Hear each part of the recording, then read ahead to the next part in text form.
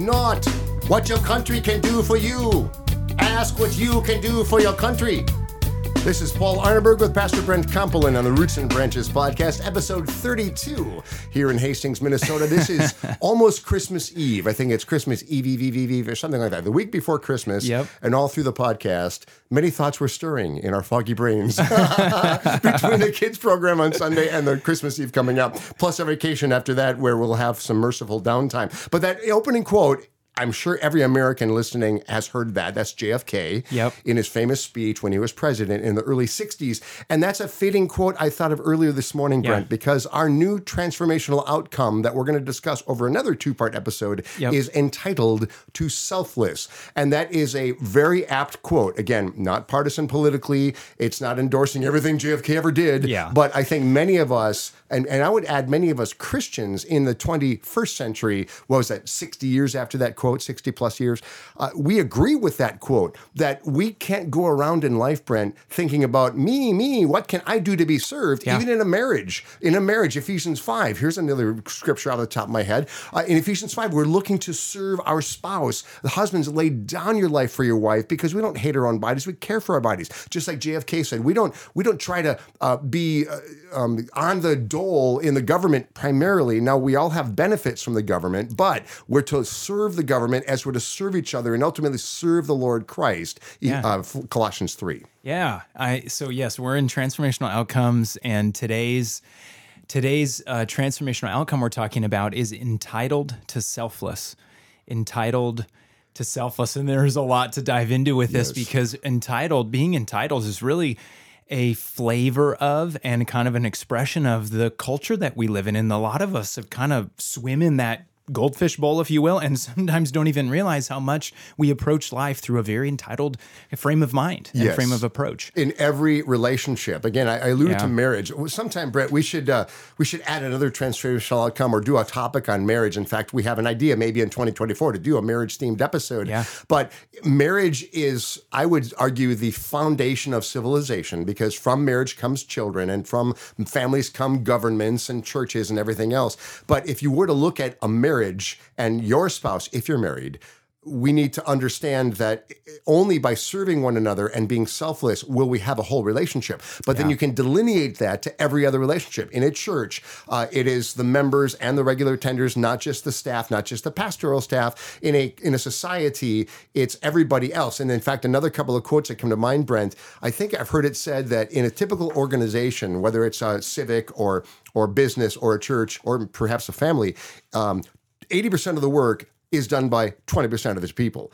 And giving too. It's usually like 80% of the giving comes from 20% of the people. Now, we're not just talking those with a lot of means. It just happens to be that the minority of people tend to serve and give more than the majority. And so this episode, may this at the end of 2023, if you hear this when we do drop it this week before Christmas, may this be a beacon call to learn to serve, be part of that minority that serves the majority. And if you're part of the majority that only is served and looks to entitlement, get out of yourself, be like Christ, and serve others. Yeah, totally true. And so here's some of the threads we're going to pull in through this episode. We want to do a little reflecting on the cultural times we live in, which is part of what we do every time we talk about a transformational outcome. We need to move from kind of an expression of a value or something that kind of defines modern life, late modern, postmodern life, and then go into a gospel-centered, biblical, Christ-honoring path. And so moving from entitled to selfless is really going to be modeled after what we see Jesus do, like really as our ultimate example. And of course, even in what he has done in redemption, that the Father has sent the Son who has died in our place, that he came to serve and not be, or to serve and not be served. And so anyway, we're gonna talk about those things, and we're gonna reflect on some culture, and then we're gonna do some biblical applications. That's where things are gonna go. Excellent. We'll have some more cultural references, and Brent has a book, and I have a couple of books, and some other more cultural references, and of course biblical references. So we hope that this does this does greet you with a little bit of that peace. Remember the last two episodes 30 and 31 were from anxious to peaceful, a very apt topic for the Christmas season and even wrapping up into the new year. And now this one could also be a way to help to kick off 2024. Yep. So, okay, let's do some reflecting. Let's think about some of the ways, and maybe you listeners can think of your own, where does this issue of being entitled hit home the most? What are some of those places where that really rears its ugly head? I think there's a whole bunch. What strikes you, Paul, as an area where this really comes up? Well, I will say I will hearken back to my 6 years as a manager of a childcare program in Edina, and one of the pet peeves of my staff and me were then maybe parents were at work for 9 hours and their child was in childcare before school and after school. And then, of course, the staff, we were doting on the kids. And then the parent would arrive to pick up the child and the child would say, "Okay, Mom, pick my backpack up. You're going to carry my backpack for me." Yeah. And I thought, oh, no. And so it wasn't just me, though. My staff were unified about saying, no, hey, Johnny, you carry your backpack to the car. Don't make your mom or dad do the work. And so that idea that the kid is me, I just want to be served. And instead, the total opposite of that is that when children are sharing in the chores, sharing in the duties in the home or wherever, that child is not only so much more mature, but they're learning to contribute to the whole of the unit, i.e. the family or the school or the church or the business or whatever it is. But I think of that kind of dramatic example because, of course, to be fair, children are inherently selfish. They're not inherently good. I'm sorry, you humanists. No, children, that's what Frank Brady said. The first thing the child says when he comes into the world is, me! Yeah. Well, and aren't we adults just as much? But we sometimes can kind of like hide it a little bit. Oh, sure. Right? So we only grow into it and try to be mature about it. No, we are inherently selfish. Of course. Obviously, yes. Yeah. But I think what you're pointing out is it's part of our, we'll call it our sinful human nature. It's part of the curse of sin. It's part of who we are and our broken and sinful choices that we make, and then in our sin nature is to think about ourselves, put ourselves on the throne. I see this all over the place. I mean, I know it's obviously we're sinner saints. We personal struggle with this. I'm sure those of you listening can feel that there's those moments you do too. I think this affects dramatically recently in the workplace. Chances are many of you who are, if you're working and you're in the marketplace, you'll probably encounter people that you work with occasionally who are viewing their vocation or even their engagement in the business or in the marketplace or on a team through a very self-focused lens. It's like, what can I get out of this? Yes. How do I move to my next level in the career? And how is this team going to help me get what I need out of this? And a lot of that approach, it's really like it's this expression of entitlement, but it is part of what's deeper in our human nature. Yeah. And it just comes up in all kinds of different ways. So we've talked about it. Of course, it comes with kids, young people. It can come out in the marketplace. Is there anything else that comes to mind for you, Paul? Marriage. I'll say it again. I've been married 30 and a half years, and I'll just say that Wendy, in all of our marriage, I don't think I've ever outworked her. So, for instance, even when she was helping me run Jughead's full time for the better part of 15 years, where she was in the corporate place and she wasn't yet working at Ripe Radish Farm, she constantly was finding ways to have panache and finding ways to serve both me and the Jugheads more. Whereas if I had a piece of downtime, boy, I'm on my GameCube or I'm playing banjo, I'm doing something else. So it takes a lot for me to get out of myself to say, how can I serve her back? And so, and I think men in particular, women tend to be not only really good at multitasking, they're so giving of their time that men have to say, okay, it's not just about providing and protecting and leading. We have to serve. Again, Ephesians 5, we have to lay down our lives. And sometimes that comes down to laying down our conveniences, laying down our preferences, and not just the laying down in traffic, like the literal violent sort of dying in a literal sense. It is giving up my rights to be sovereign over my free time so I can serve my wife, my children, if we have children, or the church, which is something every church needs, is that grassroots involvement so that we have that corporate body being the body for each other. Yep. There are so many, we could go on and on. I think for those of you listening, you probably have 100 other examples of ways that self-focus can either creep in or just be the dominant thing. I think it certainly is affecting recent years in the workplace. The amount of entitlement that can come with the work from home models that are used now. I'm not saying that those are all bad, and sometimes they're the right model, but that can breed a sense of self-focus because you get to work out of a lot of convenience rather than maybe being present or being in an office. So there's things like that affect us, and I think because it's so pervasive, we need to understand some of the deeper reasons why we have that approach. Yes, it is our sin nature. Okay, we could say that as a broad picture, but there's a unique way that this has expressed itself culturally in the late modern world in our society. So yes, across time, sinful human beings, we tend to focus on ourselves, but cultures express those in different ways. In our particular day and age, this focus on self has really popped out of a reaction against some of the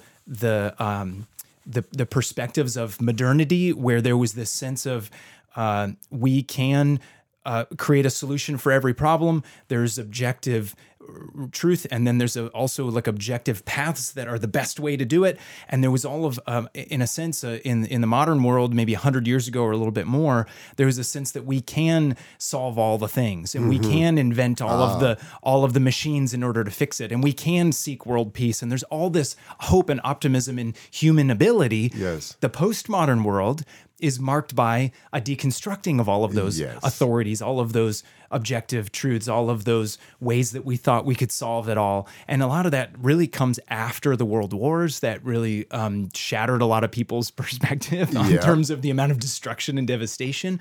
It also came through in the cultural revolutions, cultural and social and sexual revolutions of the 60s and 70s. A lot of that deconstructing of older, maybe more conservative or traditional ways of thinking. So where we're at now, the reason why entitlement is such a pervasive thing, or is now so at the forefront, is we're living in the full fruit, I'll call it, or like the harvest is now ripe of the postmodern approach. Yeah. The cultural context of the postmodern world it's now like a full-grown tree that is producing fruit. Yes. It's not just a seed or an idea like it was decades and decades ago. It is now a fully formed tree producing fruit. So one of those things that has struck me, and I'll bring in a resource that we can discuss a little bit, Paul. There's a book I just picked up recently that was recommended to me by my doctoral advisor, Kevin Van Hooser. And so the book is by Ian Provan, who is a retired professor of biblical studies, and he is now, he does some writing. And the book that came out this year, it's called Cuckoos in Our Nest, Truth and Lies About Being Human. Cuckoos in Our Nest. And he uses this illustration, and the book is really about anthropology, which is the study of what it means to be a human being. And he's taking that obviously from a biblical perspective, but he's very much going after the cultural lies, the false ways of viewing what it means to be an image bearer, a human, one of God's creatures. And he's using this metaphor of the cuckoo, which is the European cuckoo, he says, is what's called a brood parasite. They don't raise their own young. So what they do is they will find another nest and bring one of their eggs and remove an egg from the nest of a different bird, totally different species even. Okay. And they'll drop that egg in there, and that bird can be fooled that that's its own egg, will brood and then hatch that cuckoo, and then that young chick will systematically push the other birds or kill them and push them out of the nest. And so it's the only one left, and it gets all the food and all the attention, and it grows to be this big, strong bird. And then that's how the cuckoos raise their young, is they have others do it for them. Wow. So he uses this example to say that there are ideas or approaches or worldviews or things that we can believe are true that he can call, they're like cuckoos in our nest. They can be infiltrating into our, not only just me personally, but even in like the church at large, or a particular local expression of the church, that a church can start to believe in foundational things like, what does it mean to be human? We can start believing things that maybe the culture around us believes that's not biblical. And they can creep in, and then what ends up happening is over time, they start pushing the real biblical truth out of the nest, and then we're left with the false things, the things that are the false saviors, the reality that's actually like a cultural expression, and then that just destroys a biblical worldview. Yes. So his warning in that sense is watch out for these different things. One of them he points out is what he calls the look within yourself cuckoo. Oh, yeah. Yep. That I have... Now, truth resides within me and in what I think is right. And it's this ultimate expression. Like I said, a full-grown tree bearing fruit now, the postmodern world. This is one of those, this is the fruit of the postmodern mindset, is that truth now is no longer a thing outside. It's no longer a thing revealed. It's no longer a thing that's eternal. It's a thing that resides within me, and I get to determine and define it. So I don't know. I've gone a little while now on describing this book. How does this strike you, Paul? Well, it's telling when we think about the actually displacement of biblical ideas for the worldly ideas, and I would even say the anti-biblical ideas. And that's one of the scourges of the modern church, is that we think we have to be hip enough for the latest thing. I love the Babylon Bee, and a couple of years ago they had a T-shirt that said, "I support the latest thing," and so whatever it is, if I'm on the bandwagon, that must mean I'm a virtuous person. Well, wait a minute here. We need to be critical in. Oh, there's a word there. I've heard that word critical a few times the last few years. We need to be critical of any new idea that would even hint at supplanting biblical ideas, just like a cuckoo egg will supplant the others. And it's bad enough that the cuckoo is almost vulturing, to use another bird species, to exploiting the other species of a bird. But it's worse when the cuckoo baby then murders all the other birds. So it's like, that actually is the pervasive nature of the gangrene, as it were, of truth. What did Jesus say? A little yeast of the teaching of the Pharisees. It was worked through the dough until the whole dough is leavened. Now, that's also put positively. The yeast of the kingdom of God is worked through, and he did use as an analogy for the kingdom of God. But then he also used yeast as a Pharisaical analogy. So whatever it is, beware if anything in your church, in your heart, in your marriage, in your family, in even your workplace, especially if it's a God-fearing workplace, beware of any idea that supplants biblical truth. And we have to, in fact, Brent, this just came to my mind. And again, audience, I do have a lot of spontaneous things pop in, even in the midst of recording.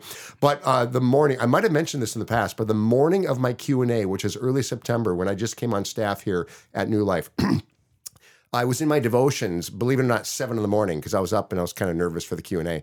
And I was reading 2 Timothy 4, and a verse popped into my mind, I popped off the page, and then I said, that's a verse I'm going to claim for my entire position at New Life. It is 1 Timothy 4:5 from memory. But you be watchful in all things, endure afflictions, do the work of an evangelist, fulfill your ministry. Now, if I've quoted that in the past episodes, forgive me, but just no repetition works for you too, as well as tips for me. But that first half, or that first part of 2 Timothy 4:5, be watchful in all things. Be like that mother bird on the nest. If another egg is there, it's not just that you have to coexist and tolerate with that egg. The egg could end up taking over all your kids, and they're dead. Yeah. I mean, it's pretty drastic. But so the approach here, and I'll describe a little bit more about what this author, Ian Provan, is describing. But we want to approach this with an understanding and a sharp mind on what these things can be within our own sort of intellect, our own understanding of the world, our own hearts, and then the people around us and in our church. But not necessarily approach that with fear, right? Because it needs to be like a sense of security and a sense of hope and a sense of being solid on a biblical footing, so that we don't have to, point fingers and blame or be in a position of being afraid, but that we take a positive stance towards that. Yes. Well, that starts with understanding the culture that we're in. So one of the things he describes here that I think is helpful, he says in this is a chapter that he calls gut feelings, and he's talking about really the intellectual movement called Romanticism that has, it's in the last few hundred years, this is really, kind of Romanticism was a thing in the academy, if you will, but it's kind of become a street level approach now, where things are moved from objective to subjective. And this is what he says. In contemporary culture, it is certainly a person's subjective testimony to the interior reality, like what's it within me, that carries the greatest amount of weight. So what carries the greatest amount of weight culturally now is me expressing out in the outer world what is happening within me. Yes. So self-expression or self-focus, or we'll use our key word of the day, entitlement, like putting these things of the interior of what I think and who I am and what I'm supposed to be, projecting that out into the world is the most virtuous thing you can do. So if you watch contemporary films in the last handful of years, maybe 10 years or more, if you watch or you read books that have been written, novels in the last handful of years, if you just watch the news, I don't know, you go down your social media, if you use social media, which I wouldn't recommend. Yeah. You will see that the heroes of our cultural moment are the people who find what, as opposed to, and even in spite of what others think of them, they find within what they think is true about them, and then they go and assert that in the world and find some kind of self-satisfaction or meaning in that. Those are the heroes of today. So the ones who, even if they're sort of stuffed and have obligations, if you can even shirk those obligations as long as you're being true to yourself. Yes. That's the hero today. So, there's all kinds of illustrations of that, but like a classic one that's a kid's movie is the movie Frozen. Yes. So that one is like this young girl has I don't remember all the characters' names, so forgive me, but I saw it once. I know I saw it a couple times. There's this sense of obligation to the kingdom of like as an heir and a princess, and then running away from that, and then sort of discovering who I really am inside and asserting that. It's like it's the late modern story being told and being celebrated. So. What he describes here with this is this unbelievable focus on the self. And this is what I felt like was maybe the most insightful thing in this chapter. He says that when we go after asserting our inner truth, or who we think we are and who we should be, he says it takes a markedly religious sentiment. He said it's almost like a holy moment in our contemporary culture that individuals, having looked within, he says when they disclose the truth about who they are to others, he said that is almost viewed as a sacred thing. Wow. That it's so important that I take who I think I am and say it to the outside world, that it's so sacred that if someone disagrees with you or pushes back on it, it's treated like blasphemy. Whoa. Yeah. That's what he says in this book. Wow. That it's the equivalent in the old days of blasphemy to tell someone who's asserting their own truth that they're potentially wrong. Yeah. That's what it's like to live in the world that we're in. Truth originating from oneself, not from an external objective being called the Lord God of the Bible. Yeah. And so this plays out in 100 ways.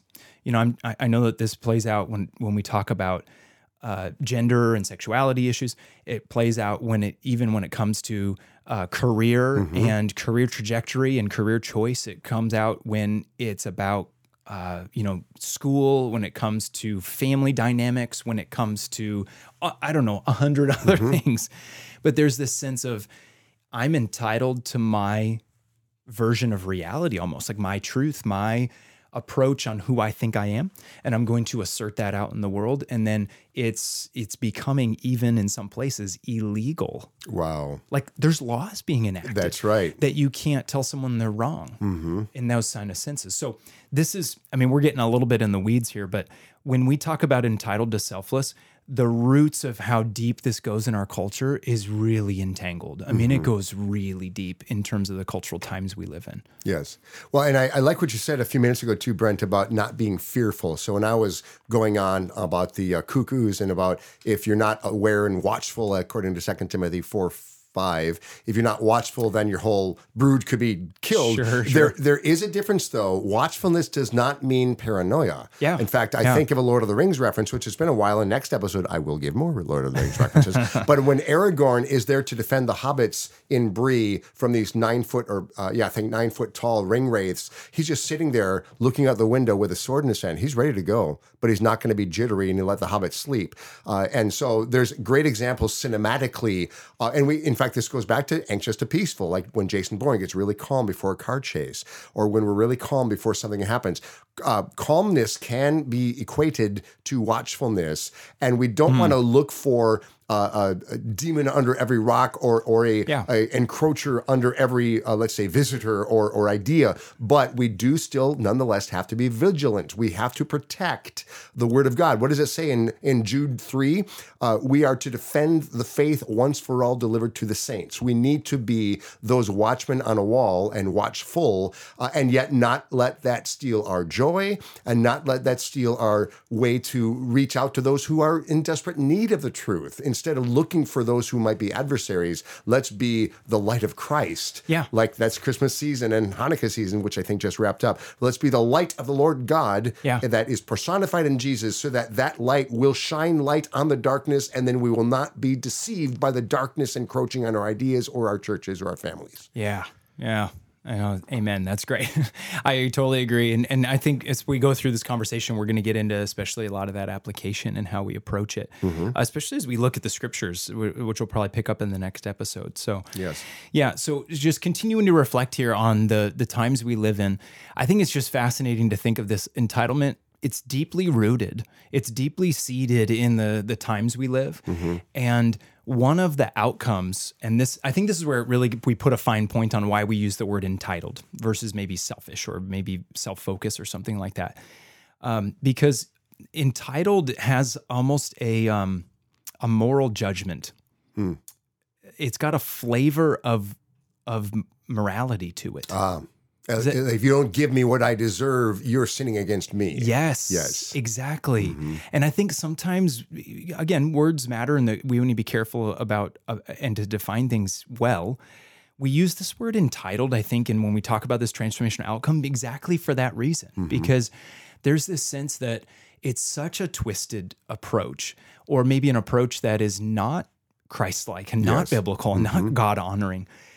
It's because it crosses over into metaphysics. It crosses over into ethics. It crosses over into making a moral judgment upon the world that I deserve. Yes. Therefore, if I don't get, it's wrong. Yes. And it because of that, that's why it's so insidious, or that's why it's so powerful.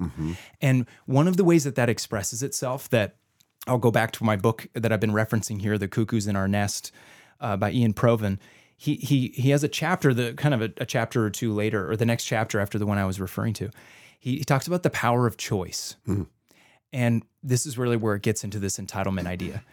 He says that once you've jettisoned this objective reality or objective truth, and everything's subjective, the way that you handle that in a social way, or like when it comes to entitlement, and I feel like a transaction needs to happen in order for me to feel satisfied or for me to feel meaning, he says that what we're left with without objective knowledge, without objective truths, is all that we're left with is choice.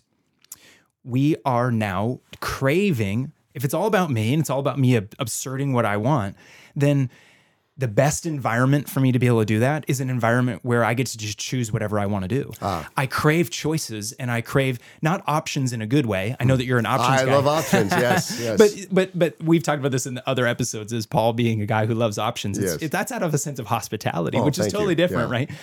But a sense of I want the choice affects so many different things. So you can't, in other words, it's pushing back on the don't put limits upon me. Yes. Don't put limits upon what I think I should do and what I think is right for me and what I think is my truth. You need to let me have all the options available so that I can choose whatever I want to, because it's about me. Yes. And this sense of we're as he says, exercising choice is one of the biggest moral or sort of social goals that we have, that we feel that we have to have that in order to make this subjective internal reality actually work out in the world. Yes, choice is actually a word. If we were to look at it in all the manifestations in our modern society, that could be synonymous with idolatry. That Yes. choice Yeah. is the highest moral good. Yeah. And it's not just the choice that many of us have heard about since 1973. It's the choice of even career. Like, one of my pet peeves, having been a youth mentor for most of my life, as well as someone that loves to mentor in general. I'm going to speak at a men's retreat in February. I love to influence others for good and for the Lord. But we don't have the option to do everything. I've done 12 marathons, and it bothers me when say, you can do it. If you just want to do it, you can do it. Well, not everyone can. Not everyone can qualify for Boston. Not everyone can make the Olympics. Not everyone become a CEO or even a professional, but maybe you're exactly suited to be a tradesman. Maybe you're exactly suited to do things. Like recently, Brent, if you don't mind, I'll indulge the listeners with this anecdote. I had to step in for our dear Jody, whose father-in-law passed. I don't know if that's okay to say now. Yeah. Fine. It's the funeral's in the past. But I had the privilege with Wendy and Jess and Christine and your wife Sarah and others that teamed up, Matt McCall on sound, to put on the children's program without Jody there. My goodness, that's really tough. But afterwards, I said that was so fulfilling for me because I felt, in a sense, I was born to step into that because it's just so natural. But the point is, everybody, I don't think I was meant to go to Broadway. Here's a little trivia about Paul. In 1994, I did audition for Disney World. I did audition for a show called Forever Plaid downtown Minneapolis. I did audition for a radio show called, a radio station called Radio Oz. Yeah. And I was one of 5 finalists, and I was up against Tim Russell, who's been on the Prairie Home Companion, and he's in the movie and everything. So I didn't get those parts. But guess what the Lord God did? He said, Paul, you're not going to Broadway. You're not going to go to Disney World. You're not going to go to Forever Plaid. You're going to start a juggling club for kids. Yeah. And then I did that for 29 years. Yep. And then, but I have got to perform. I've got to perform every year in my juggling show. I still now get to do announcements and performing at church with the youth and the children and on my own. And so the point is, Paul Arneberg cannot be on Broadway. And guess what? Even if I had landed the Disney World gig, I don't think it would have fulfilled me because I don't like the lifestyle that is so transient and let alone being on the road. Yeah. Even the Christian performers I admire the most, I wouldn't want their life of having to go city to city to city. So the point is, everybody, think about the Lord's choice for you. You don't know what's best for you. Yeah. The Lord loves us more than we love ourselves. So that little small anecdote, and by the way, listeners, forgive me if you think I talk too much about myself, but there's an old adage, write what you know. And in this case, I'm speaking what I know. Yeah. I'm speaking from 54 years of experience, but I'll just say that in my experience, athletically and theatrically, I've wanted more than I could accomplish, but praise God, he denied it so I could find my true fulfillment, even in helping 3rd to 5th graders and let alone 3-year-olds to 10-year-olds do a Christmas program when there was a need. Yeah. I love that you're speaking about just God's sovereignty in these things. Because I think one of the dimensions of entitlement is a usurping of that in our hearts. Yep. We put ourselves on the throne instead of Christ on the throne. Yeah. So rather than saying, boy, God, you've put these desires in my heart, I'm going to pursue them, and then I want to see what you have planned for my life. Mm-hmm.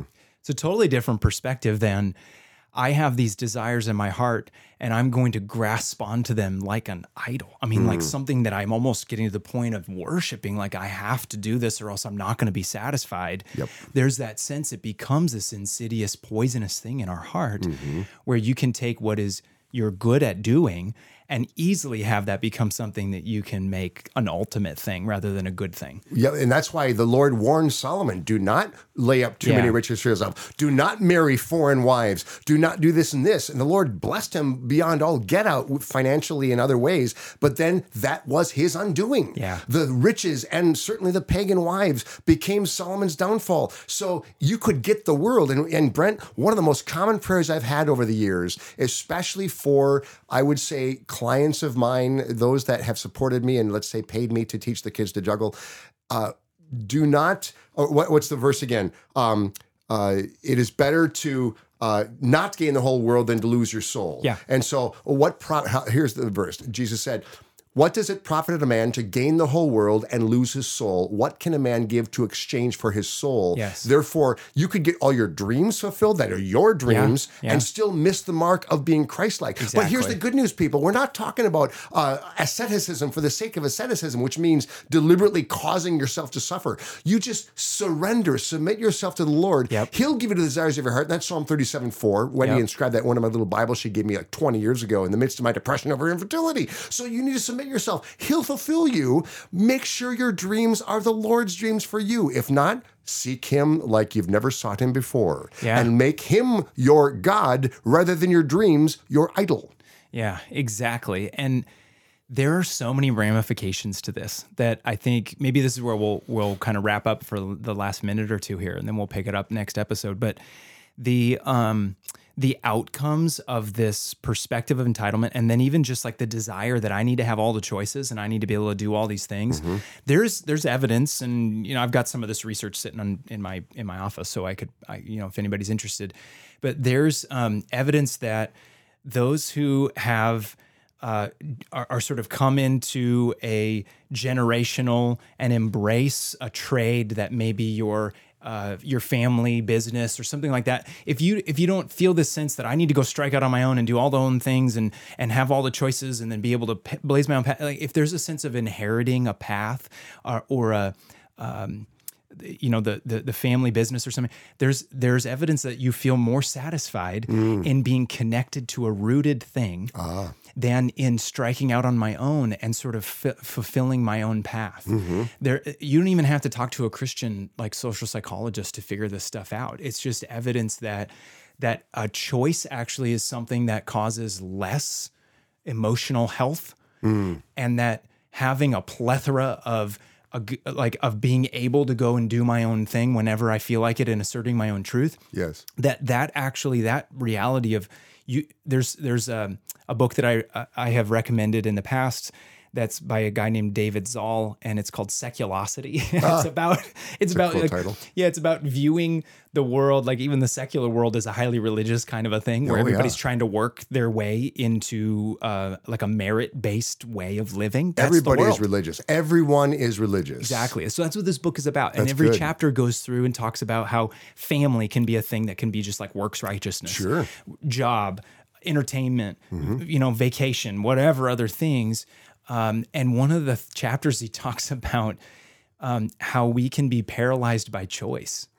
That this entitlement that I want to be able to assert what I feel and do what I want all the time, that's actually creating a generation of young people. And this is especially a problem for teenagers, for preteens, teenagers, and young young adults, is that you can become so paralyzed by the options that you don't do anything, or that you feel stuck, or that you become anxious. Yes. So some of the anxiety epidemic across our culture, across our country, comes from young people being told, you have the truth within you and you need to go assert it out in the world. And these young people we are not designed to carry that load. Yeah, that's right. We are created in God's image by a sovereign, almighty, eternal creator who has revealed who he is and what he desires of us.